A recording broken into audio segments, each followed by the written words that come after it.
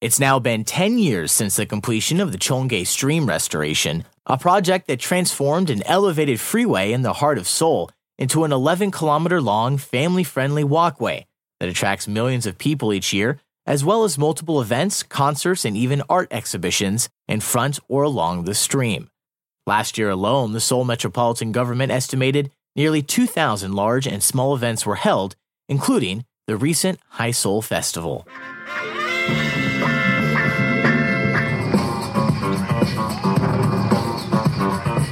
Woohoo! Give it up to people sleepy! I visited the Cheonggyecheon to ask people their thoughts on this 10th anniversary and begin by inquiring what brought them to one of the most well-known areas of Seoul. We come to Seoul today and we stay here 2 times before.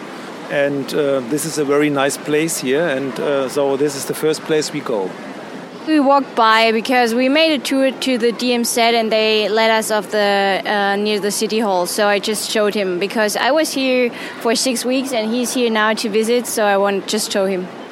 We came here specifically because of the High Seoul Festival, but we would have come here anyways because we like it. It's just a great concept. I'm just visiting, but I had heard about this place before, so I wanted to see it. Discovering the city, and we make business together, and we were walking through here, and she brought me here to see this.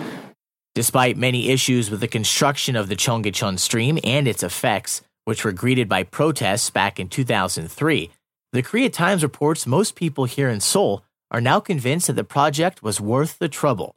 Aside from the return of the stream and the creation of more recreational areas, the Seoul Metropolitan Facilities Management Corporation also says the variety of wildlife has significantly increased, making the Cheonggye Stream now one of the capital's most popular attractions, with an estimated 19 million tourists visiting parts of the 7-mile-long path each year. It's a very good solution, I think. You have water, it's green, and it's an oasis for me. I think public spaces are always good, so I like these kinds of places. It seems like it's a unique kind of place that's right in the middle of everything, but it's a little bit of peaceful place right in the middle of the city. People like to relax and it's calm, and while you sit here there's the noise of the big city, but you can forget about that. I wish more places would be turned back like this. Tourists do a lot of walking, so they are always thankful for places where they can sit down and relax and look at things. And at night there is a light show in the water. You see all the lovebirds and people reading books, and this is really nice.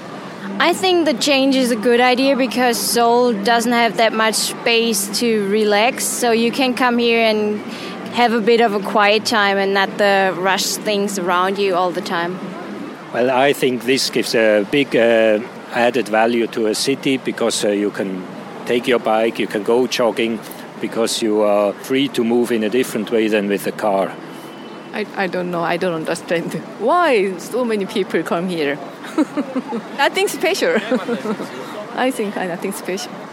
I don't like this one because it's recovered, but there are some kind of political reasons. And original plan was not like this one, so it's inconvenient with practical reason, and it's just artificial stream, artificial.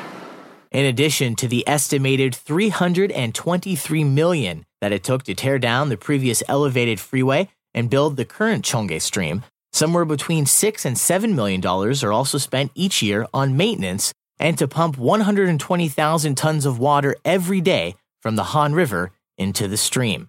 I asked people if that $323 million price tag, as well as the yearly operating costs, were worth it. For me, it's unpayable. In every city you have areas where the city spent money for the tourists and for the people that live there, and I think the money is good invested. I don't know if they could have done it more cheaply or whatnot, but you do have to pay something and make sacrifices if you want to get these kinds of spaces. So certainly it's something that is very nice about Seoul. So it was worth something. Whether it was worth over $300 million, I don't know about that. It's enhancing the life quality around here, so I think it pays off. But it's always difficult to look at the numbers because how will you reckon it or balance it? I think everybody would criticize it because the money could be used for maybe making the streets better or fixing things. So I think there would be the same criticism as here. It's an investment in a nice city, and without getting money out for special projects, the city is the same all over the world. And I think by doing things like that, you also create work for people, and you get more life into city, not only traffic. And you see many places on the world where you have dead cities because it's only traffic, and here you bring life into town. It's a problem, real problem. I think the original plan was wrong, so it cost too much for maintenance. I think I will spend to solve the traffic problem or air problem. In addition to financial issues, there was also a human cost to the project. The Korea Times reports 60,000 merchants and street vendors were forced to leave the area, with a promise of being able to find new business opportunities by moving at a low cost to a multi-purpose shopping mall in southern Seoul. However, that shopping mall continues to struggle to attract visitors, and some other promises have also not gone as well as planned, leaving many street vendors forced out of the area and still suffering from the move. I asked people what they thought of this human cost of the Cheonggye Stream. I mean, it's a shame that those people had to leave, so I mean, it's definitely something you have to weigh. I mean, if nobody was using it, then it would have been a no-brainer, but I guess I'm sure that something was lost when they made the decision to do this. It's always a problem if you remove people who actually are there or have their business there, and I don't think this is too good to do this. So I understand the criticism.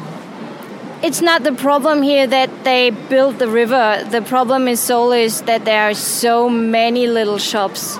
It's not depending if there's the river or not. There are too much shops where you can buy, so I don't think that it affected them as much as they say. City planning is probably one of the most difficult things you can do, and these are victims in development of a city. So, of course, I think this is bad for them, and it's a win for the city on its own. But of course, I feel sorry for these people. Compensation should be made. I think the compensation is enough or not, I'm not sure.